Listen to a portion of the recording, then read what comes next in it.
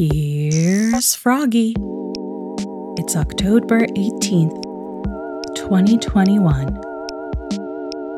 I'm Kim, and the toad of the week is the Kehansi spray toad. This toad is very small, no more than 3 centimeters long.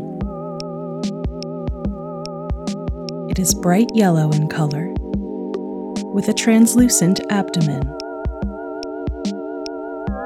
Hold on to your brains, because the Kehansi spray toad is a zombie.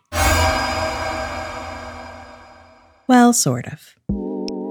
This toad is native to a very specific habitat in Tanzania called the Kehansi Gorge. Waterfalls in the gorge formed a mist zone, which served as a unique habitat for the Kehansi spray toad. But then, a hydroelectric dam was established at the Kehansi Gorge, and the flow of the waterfalls was reduced by 90%. An artificial spray system was installed to maintain the toad's habitat. But due to failures in the system and the onset of disease caused by the dreaded chytrid fungus, the toad's population dwindled. In 2009, the Kehansi spray toad was declared extinct in the wild, until it is alive. Thanks to the efforts of captive breeding programs, Kehansi spray toads have been gradually reintroduced to the Kehansi Gorge since 2012. Because the toads disperse widely once released, it is unclear how successful these reintroductions have been. And the toad is technically still considered extinct in the wild.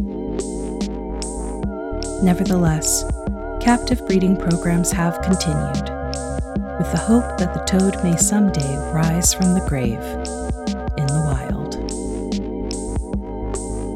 Because of the ambient noise caused by the waterfalls in their native habitat, Kehansi spray toads do not call to each other over long distances. Instead, males tend to vocalize only when they can see another toad of their species.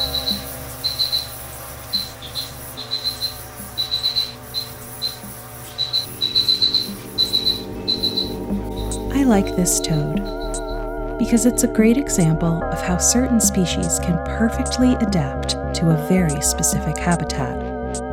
Unfortunately, it also shows what can happen when human activity disrupts those habitats. But with any luck, the efforts of conservationists will give this scary story a happy ending.